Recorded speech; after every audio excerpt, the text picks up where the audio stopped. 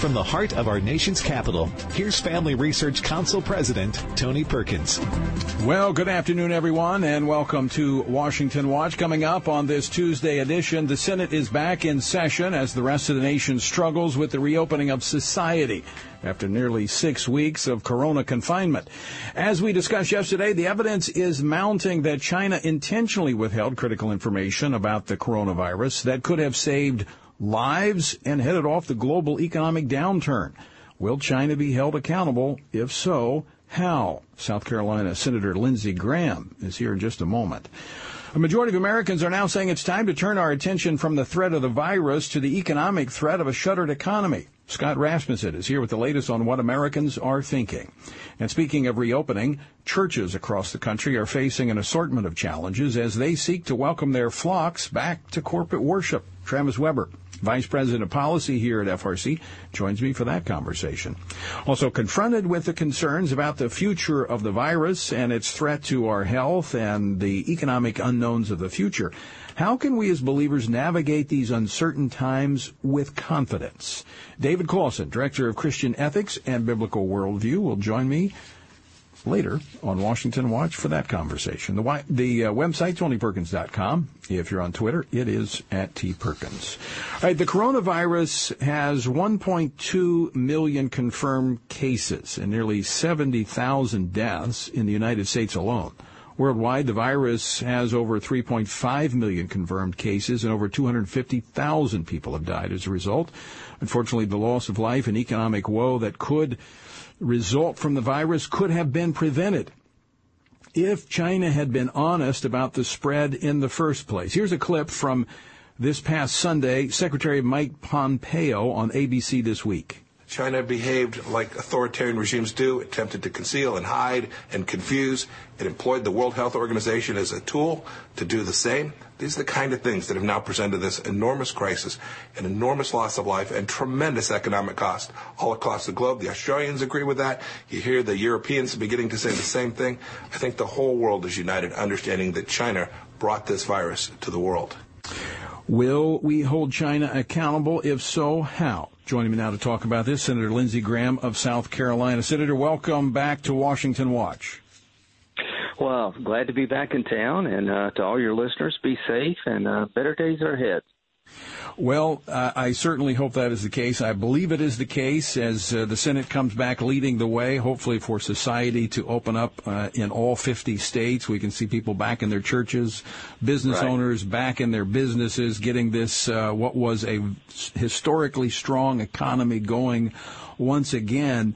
But I want to focus on the issue of responsibility. I mean, the intelligence information coming out, the U.S. intelligence information suggesting China knew about this, knew the dangers of it, and set on it so that they could stockpile medical supplies. Will we hold China accountable? Well, there's two lines of effort here, Tony. You're a Marine, so let's look at this as a military operation. The first line of effort is to find out what happened. China is refusing to allow the world to come into the Wuhan lab. They're refusing to allow our investigators to go to China to figure out how it happened and the nature of the virus. So one thing we can do is sanction China until they cooperate with investigations. The wet markets, these are the places where they have open seafood markets, but they bring in bats and monkeys and exotic wildlife, and they get intermixed in the food chain. Those things need to be closed. So I've got a bill I introduced Thursday that will sanction China very hard. No visa travel, no visas into the country, no students coming in to study, no access to American banks. It's a really hard-hitting piece of legislation until they cooperate with investigators, including the world and the United States, and they close these wet markets in a real way. Now, that creates accountability and change of behavior. How do they pay? Tom Cotton's got a bill to allow Americans to sue China for the damage done to their family. That's one way. We can cancel debt. You know, we owe a lot of debt to China. We can cancel some of that debt.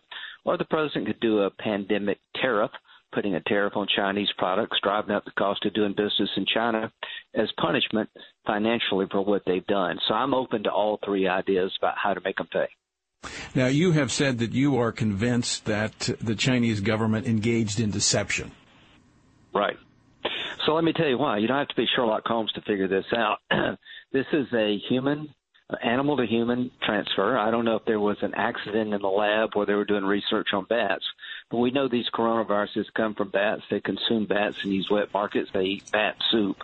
So my belief is whether it was an accident in the lab, it really got spread through a wet market. Whether somebody got infected in the lab, went to a wet market, or somebody picked it up at the wet market, I don't know. But they shut down travel into Wuhan. They locked China down, but they let people leave China. They denied human-to-human transmission because they wanted to hide it. I think they were trying to put it out, stop it, not be embarrassed by it. This would be the third pandemic, but all the evidence suggests this originated in China from a animal-to-human transmission. The Chinese lied about human-to-human transmission when they knew otherwise. They locked their own country down. They stopped travel into the country, but they didn't stop people from leaving the country, and the rest is history for Italy. Thank God that President Trump in January shut off China travel into the United States. Right. Senator, as the intelligence report shows, or what we know about it, you probably know more, but what we've read about it, China set on the information supposedly so that they could stockpile medical supplies. Now, that fact would suggest that the release of the coronavirus, if it came from the lab accidentally, was not intentional because China was not prepared for this. However, I don't think you can say it's intentional because their people suffered too, but it was willful deception. Willful deception is what you can say. Right, I agree with that because I think had they released this intentionally, they would have been prepared. They weren't prepared. But that willful deception, according to some, an AP report quoted one source as saying that had they alerted the world just a week earlier, that it could have reduced by up to 2/3 the number of people around the world that have been infected with this virus. And, of course, that could have, we don't know, but it could have headed off this tanking of the world's economy. Well, you're dead right. I mean, it would not be a pandemic. It would have probably been a regional problem with some international component. It would not be what it is today. You wouldn't have 70,000 dead Americans and 30 million people out of work and here in the United States. So this is the third time the pandemic has come out of China. These wet markets are just gross. You have all kind of food intermingled. You have bats, monkeys.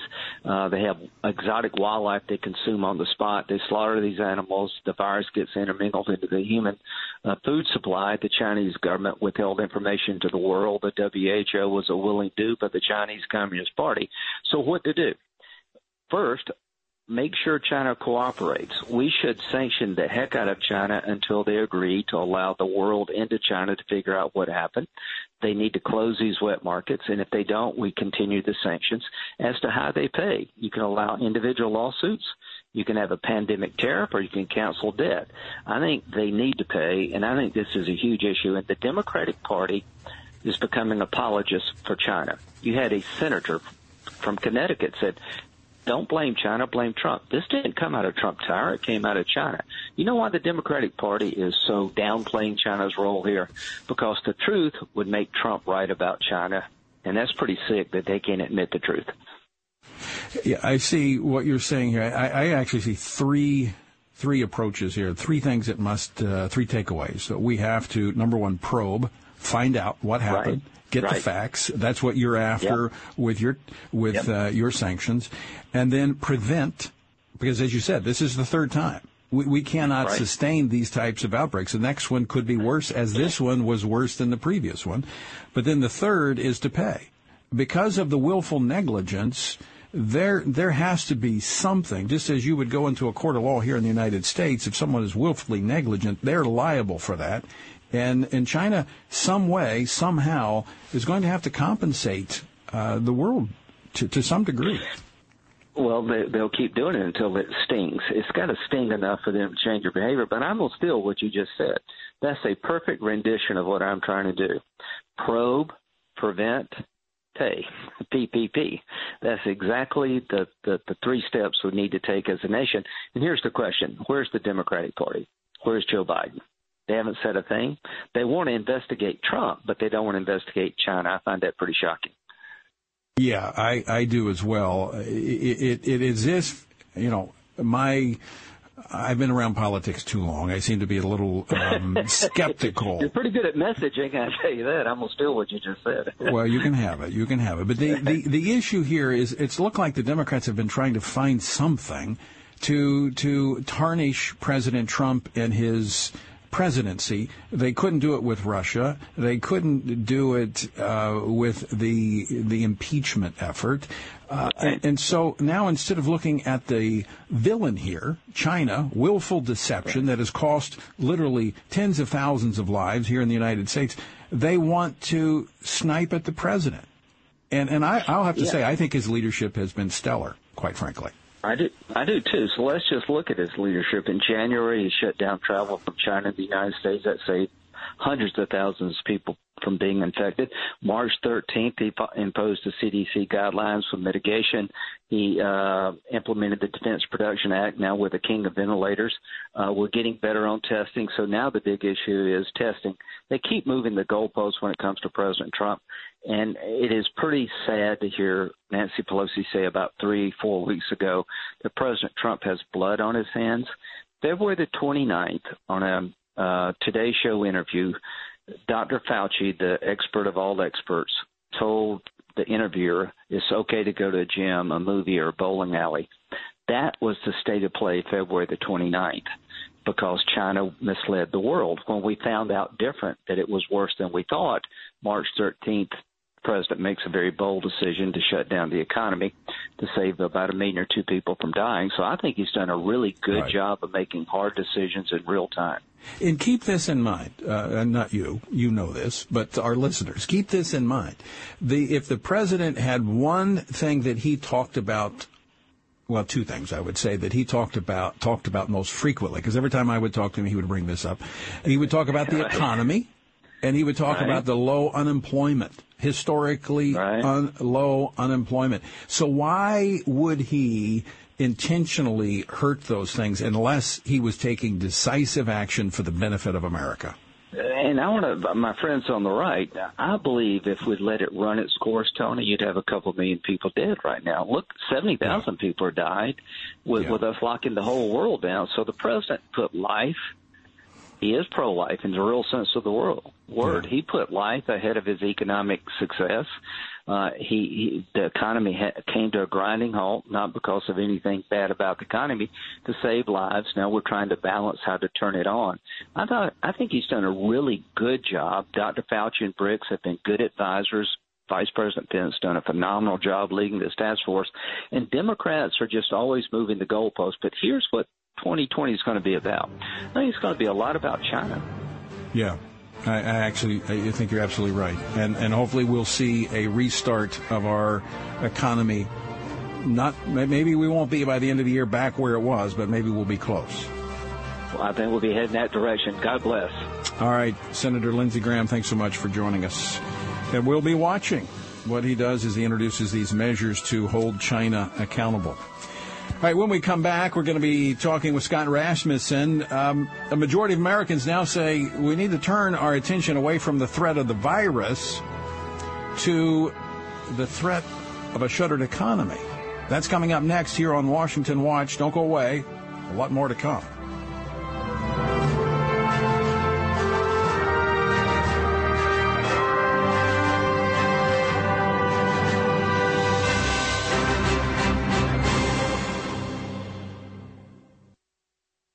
Is historic masculinity lost forever? Where can boys, young men, husbands, and fathers find a model of manhood, leadership, and strength in a culture of gender confusion?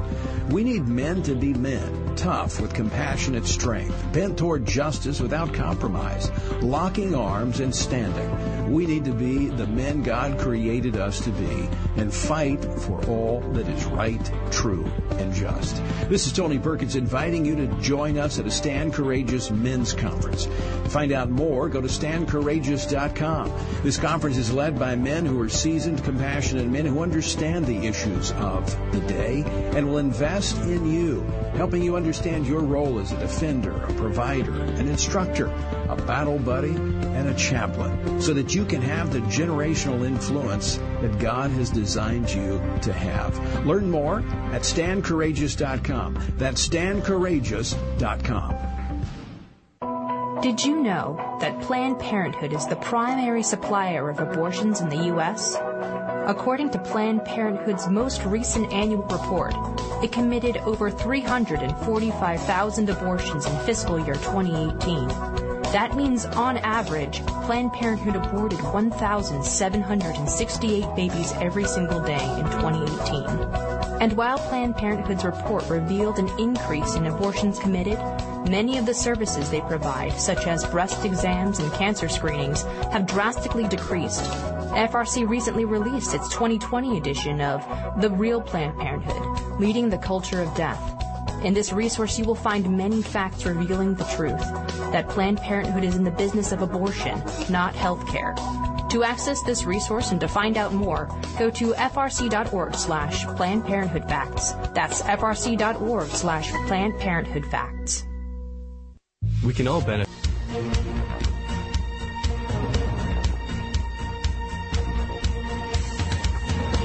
Welcome back to Washington Watch. I'm Tony Perkins, your host. So glad to have you with us on this Tuesday afternoon. Now, throughout this pandemic, it has been quite inspiring to see Americans helping one another, people volunteering to serve the sick, churches reaching out in their communities.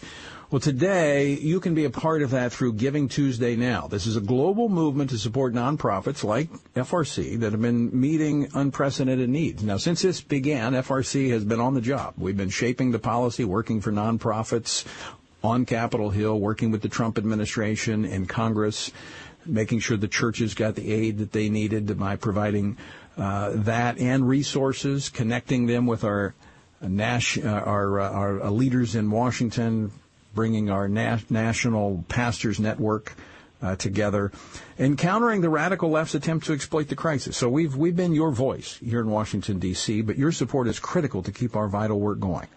Now, your gift today will have double the impact thanks to a $20,000 challenge match. And as a thank you, I will send you a free copy of my book, No Fear. So here's what you need to do. Call 1-800-225-4008. I got folks standing by to take your call right now. That's 800-225-4008, 800-225-4008, or go to TonyPerkins.com. All right. As I mentioned in the previous segment, the coronavirus is having a noticeable impact on public health, but surveys are beginning to show that Americans now fear the repercussions of an economic collapse more than the coronavirus. Joining me now to talk about this survey is the man who conducted one himself, Scott Rasmussen, pollster and publisher of ScottRasmussen.com. Scott, welcome back to Washington Watch. Tony, it's great to be with you in these troubled times. Well, each day you have the number of the day. It explores interesting, newsworthy topics, and today you just happen to be talking about the issue that I want to talk about, and that is the shifting mindset of Americans where they're now as this, I guess the concern over the economy and what's ahead is eclipsing what's in the rearview mirror, and that's the threat of the coronavirus.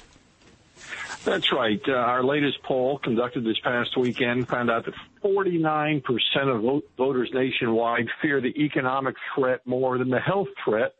Just 45% say the health threat is their bigger concern. And, that's essentially split right down the middle, but it's a big change from a month ago when 55% were more worried about the health components of the coronavirus and only 38% about the economic threat. Yeah, it's kind of natural. I mean, you're gonna respond to what presents the most pain or concern to you. I mean, if your foot is hurting, you're going to go see a foot doctor. You're not going to go and get your heart checked.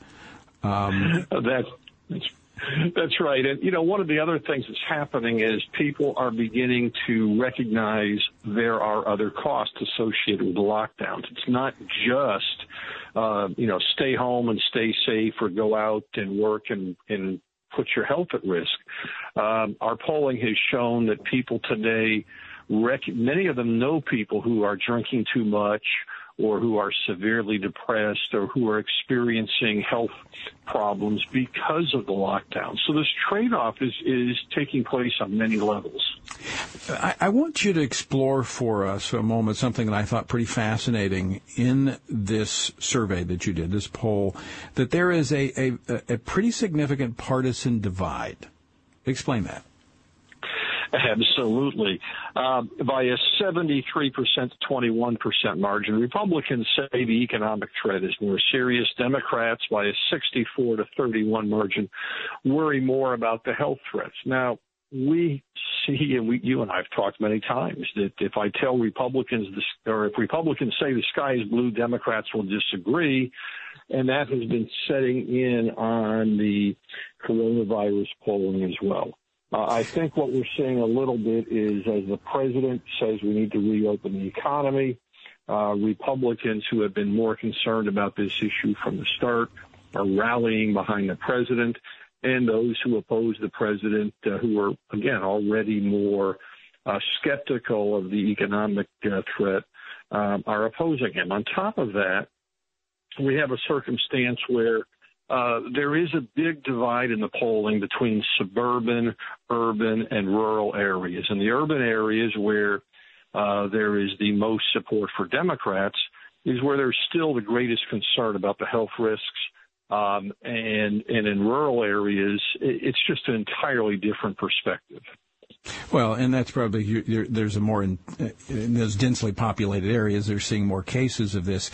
But is there, and I certainly get that part about the personalities, because this president could say one thing and you're going to have people that love him, follow him, and you're going to have people that hate him and oppose him. That's just the way it is.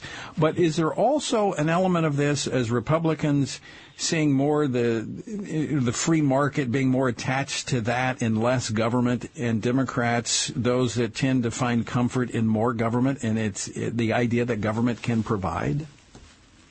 Absolutely. And I don't know that I would put it even as limited as the term free market. It's more a broader definition of civil society.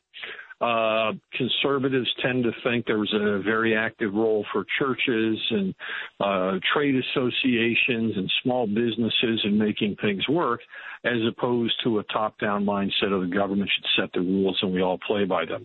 So that absolutely factors into these numbers. Because I even saw that with, believe it or not, there are people to my right. And I saw people that were opposed to any type of government limitations on the meeting, which I supported. I supported the CDC guidelines. I thought the president took the right approach. But there were some who saw even that limited approach as being a threat. I think we talk about these things as absolutes. Our polling shows that 72% of voters believe the lockdowns were appropriate at first. Yeah. And in fact, 69% believe they were appropriate everywhere, not just in big cities like New York. Right now, only 51% think they're appropriate. And we asked, what about looking ahead 60 days? Only 21% think they would be the best approach to continue for another 60 days.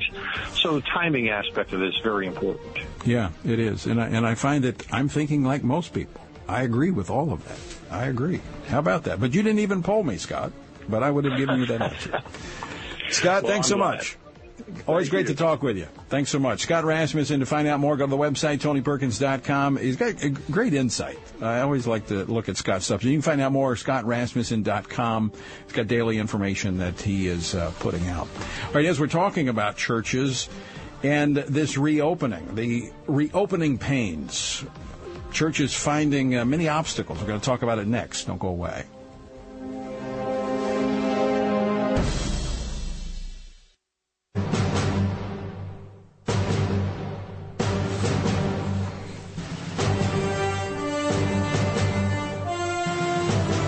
I'm Tony Perkins, and you're listening to Washington Watch. The website for more information is TonyPerkins.com.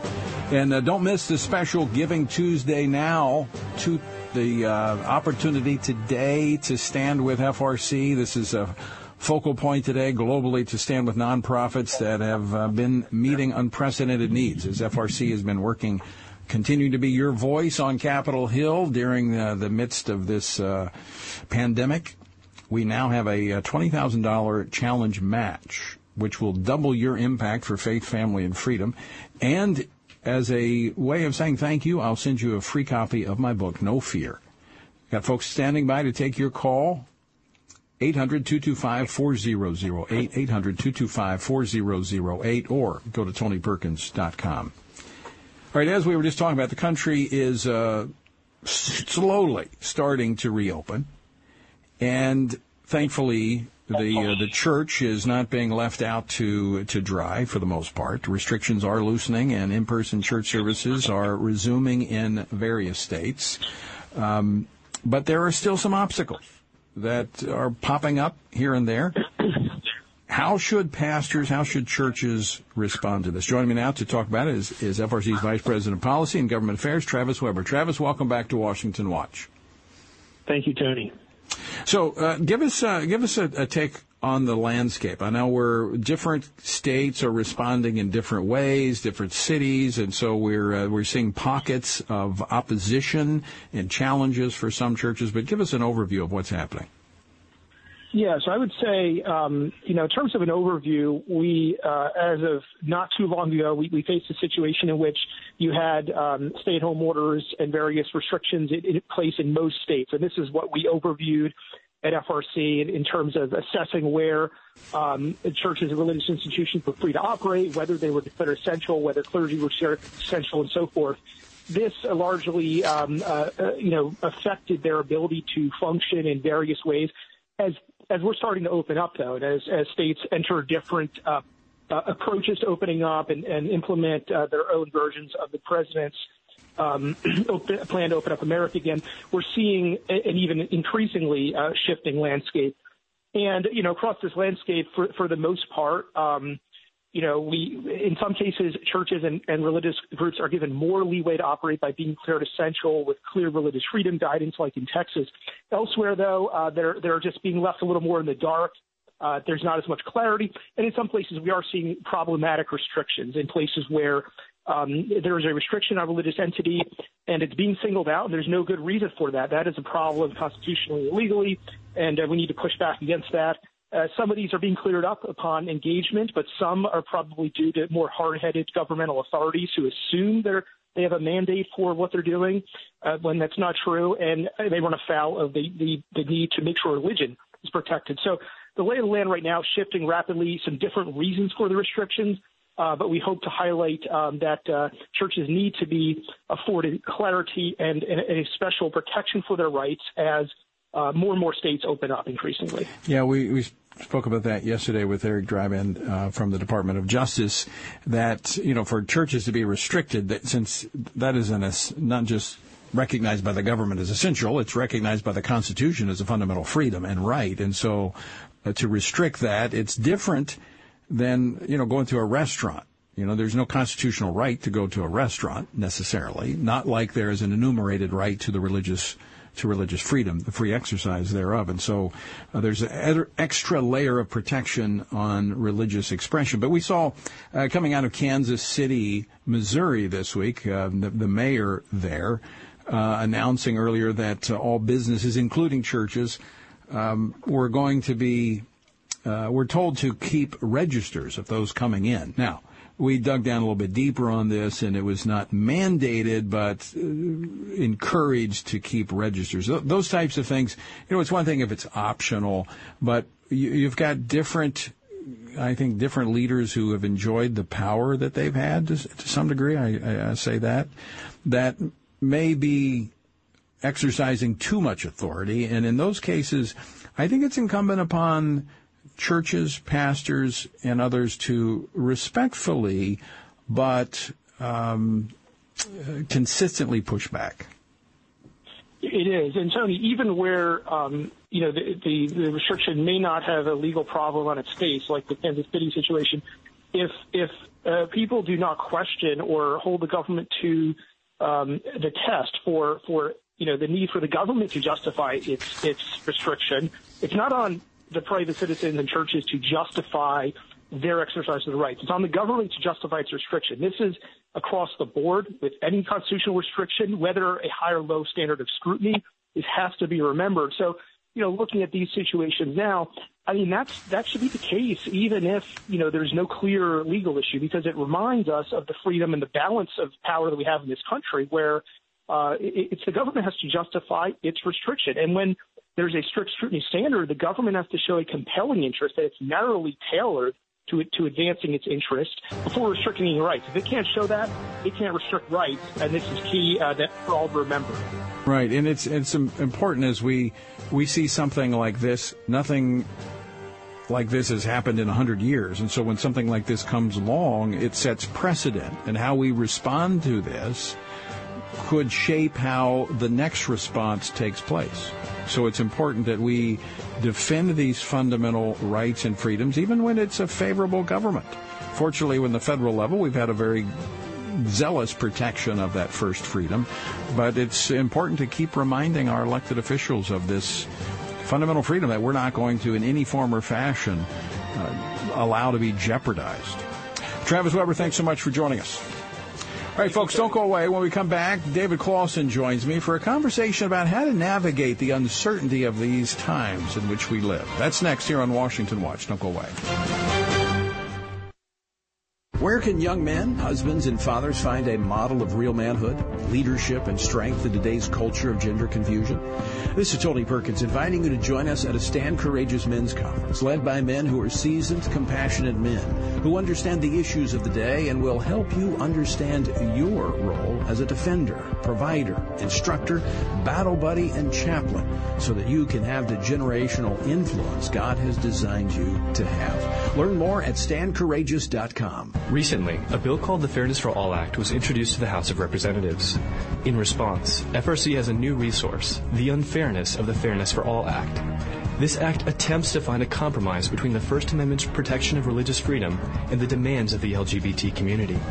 But, unfortunately, it is a poorly drafted bill that would negatively impact religious freedom, true equality, and the privacy and safety of women. Learn more at frc.org/fairness for all.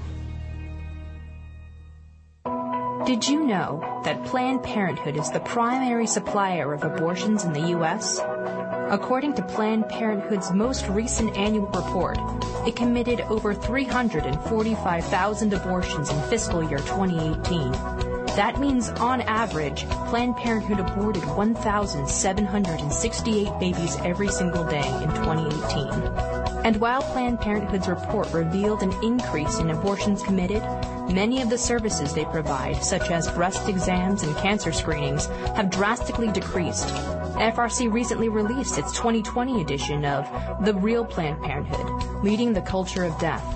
In this resource, you will find many facts revealing the truth, that Planned Parenthood is in the business of abortion, not health care. To access this resource and to find out more, go to frc.org/Planned Parenthood Facts. That's frc.org/Planned Parenthood Facts.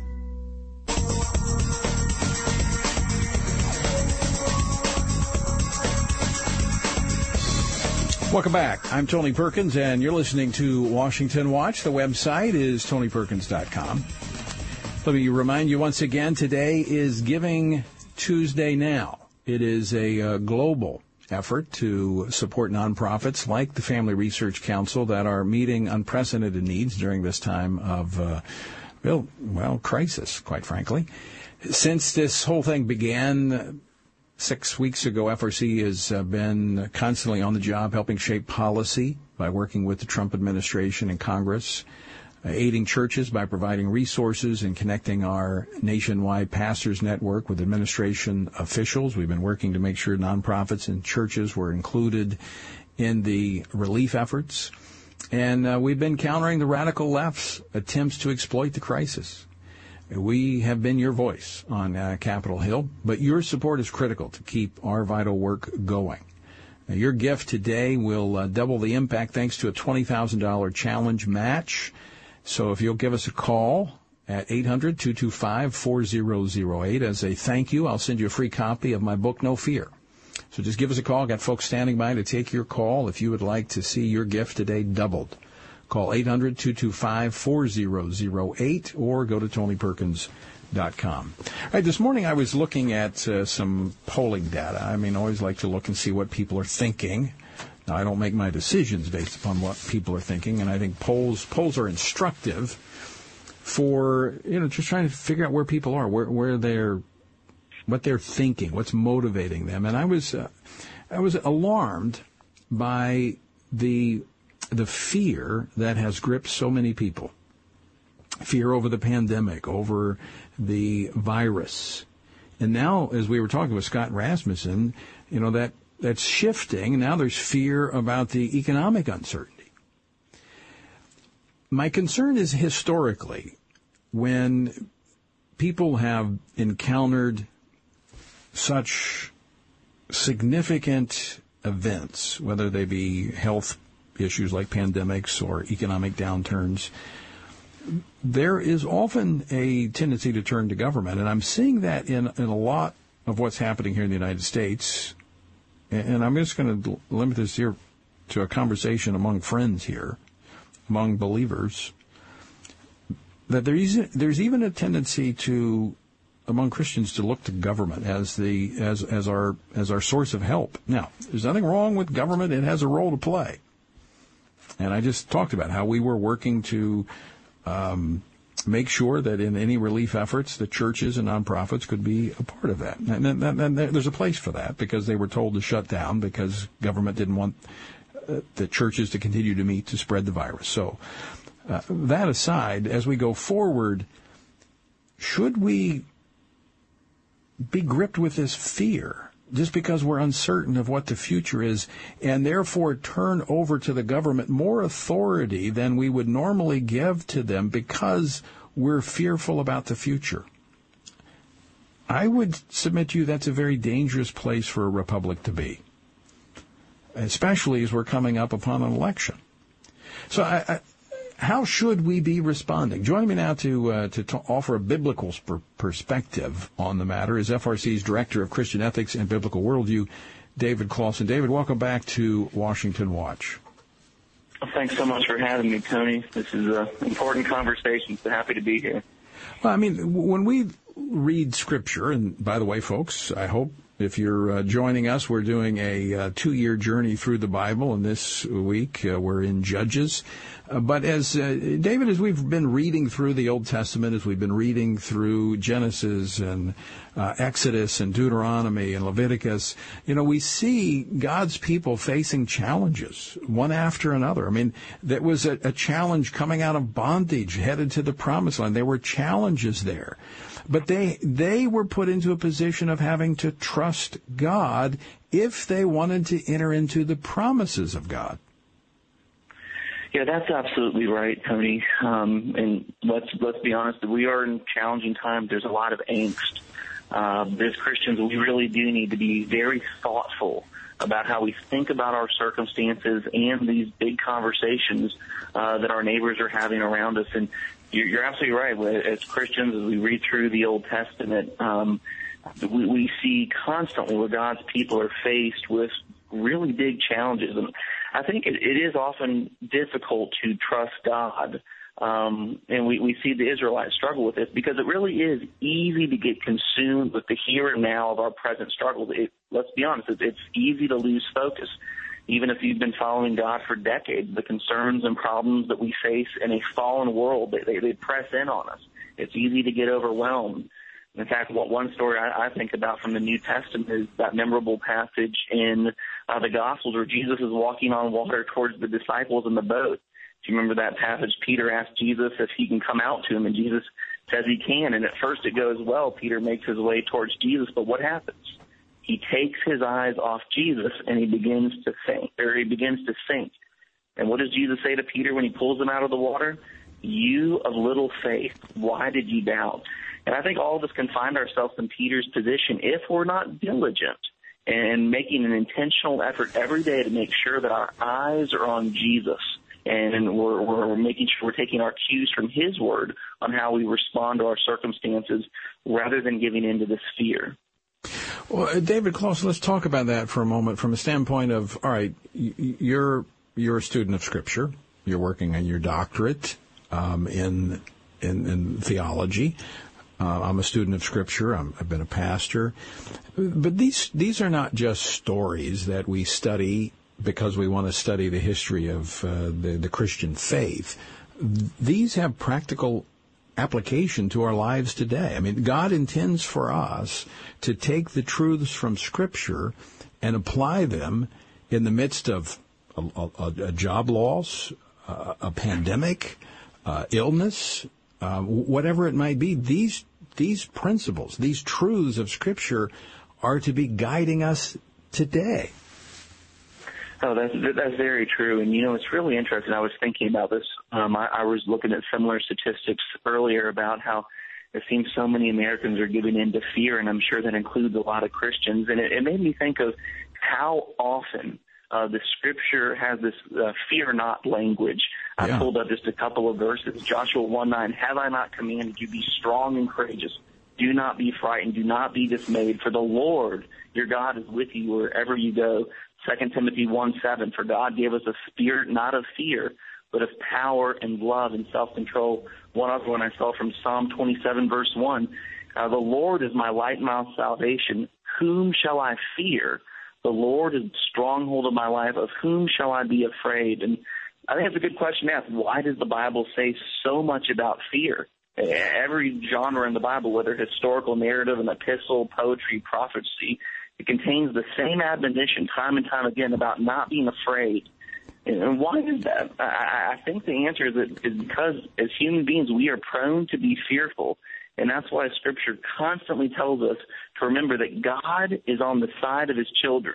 That's a precious truth. We need to remember he goes before us, he comes behind us. No matter what our circumstances might suggest, God is with us. I think of the passage in 2 Kings 6 where Elisha, remember, he tells his servant, he can't see the angels, those who are with us are more than those who are against us. And so the constant theme of Scripture is for God's people to trust in God rather than themselves or some other external authority.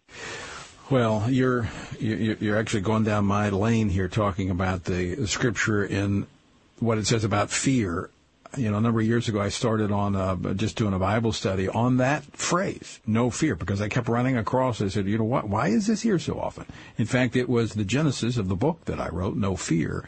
But in studying that, I think you're absolutely right. That's the number one reason that it is there, because that's the tendency of man, is to be fearful, is to hold on to what we have, what we know, fearful of the unknown, of the uncertain. But there's also something else I found in this, that in almost every case, when God would say or would communicate through whatever means, directly, indirectly, do not fear, it was always a precursor to something significant that God was about to do.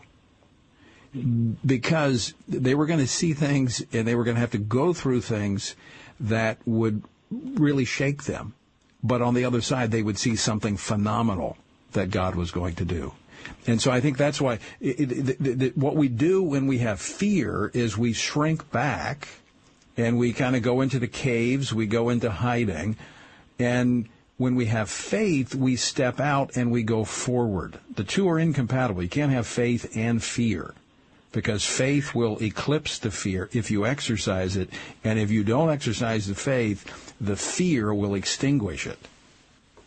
Yeah, that's absolutely right. And I think another theme of those verses that you just cited is not only does God tell us, he tells his people, don't be afraid, and then often he follows it up by reminding them that I am with you.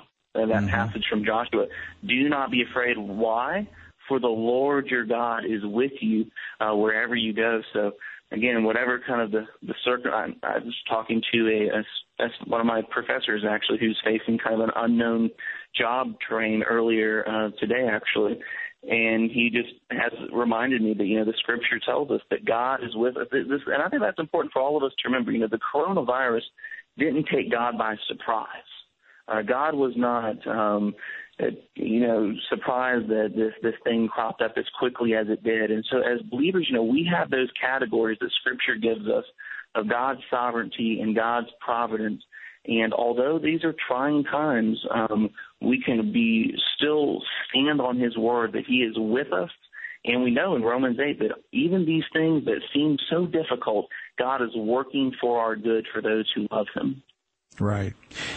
And I think it is important that we understand that these illustrations from Scripture, these accounts of history, and what the children of Israel and what others in the New Testament went through, that, as you said, God is faithful. God was there. He said he'd never leave you nor forsake you. That it requires that we trust God, that we take the step of faith and trust Him, and then we begin to see Him walking us through this. It doesn't mean that it eliminates all the challenges. In fact, we know from James that the Christian life is filled with challenges. But we should be grateful, even in the midst of that, because that brings about our maturity. And it grows us and strengthens us in our walk with the Lord, which makes us fruitful and productive for His kingdom, which is ultimately what we should all be about. So instead of, shrinking back in fear, being intimidated by the circumstances, embrace it with an anticipation of what God can do through it as we trust Him and walk in obedience to Him. And look, I know folks are saying, well, you didn't lose a job. Now, I've been there. I've lost jobs before. I've experienced a lot of stuff, a lot of uncertainties, but I have always found God to be faithful. And I don't know, maybe someone here is listening. Maybe you've got a loved one that's had the coronavirus. Maybe you've lost a loved one, and you're trying to ask, where's God in all of this? Look, we live in a fallen world. And David, people ask, how could God let this happen? Well, we live in a fallen world that's filled with evil. And evil things and bad things happen to good people. But as you said, God is with us and will use this, as He says in Romans 8:28, that if we allow Him, He can turn even the things that were intended for evil to good. But it's a choice we make as whether or not we trust Him and believe Him. Yeah, that's absolutely right, Tony. And I think that, one of the things you and I have talked about in the last couple of weeks is how churches have had just an unbelievable opportunity to model what this trust looks like, not just to people who go to church normally, but to those in the community. And I think that hopefully this will be an opportunity as Christians are facing the same challenges that everyone else is facing, that people can look to us and see, wow, these people who I know who follow Jesus have this confidence. They have this peace about them, and that could open up opportunities for the gospel to go forth. That's absolutely correct, and the whole reason for having this conversation today is that as I saw the fear that people have, that as Christians, if we will trust God, even in the midst of uncertainty, I'm not saying just because you trust God, the uncertainty goes away, but you can face that uncertainty because you're not doing it alone. God will walk with you through this. And the power of that testimony of peace in uncertain times, peace in the midst of challenges, speaks volumes to a world that is grasping for answers and hope. And this, as you said, David, this can be one of those moments that the church could not replicate the opportunity at another time to share the good news of the gospel of Jesus Christ and encourage people to also place their faith and trust in Him by accepting Jesus Christ as their Lord and Savior and walking with Him through life and having the confidence of knowing that there is more than this life to come. And even in this life, Jesus promises us life more abundantly, meaning that we've got that peace, that comfort, that assurance of His presence that nothing can replace. Absolutely, and that's my prayer for pastors and churches all over this country, that when we look back on this time months from now, we'll see God's good hand of providence all over this, and that many, many people who would have never have heard the gospel will have heard it and responded and now be in a saving relationship with their Creator and their Savior. David Clausen, as always, great to be with you. Thanks so much for joining us today. Thank you, Tony. And folks, thank you for joining us as well. And walk with confidence, knowing that, as you place your faith and trust in God, He will walk with you no matter what you're facing. Until next time, I leave you with the encouraging words of the Apostle Paul. He says, when you've done everything you can do, when you've prayed, prepared, and taken your stand, by all means, keep standing.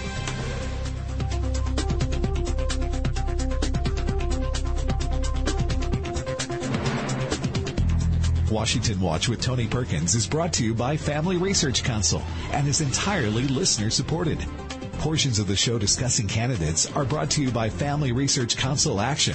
For more information on anything you've heard today, or to find out how you can partner with us in our ongoing efforts to promote faith, family, and freedom, visit TonyPerkins.com. Also, to leave a comment about Washington Watch, call our watch line at 1-866-372-7234.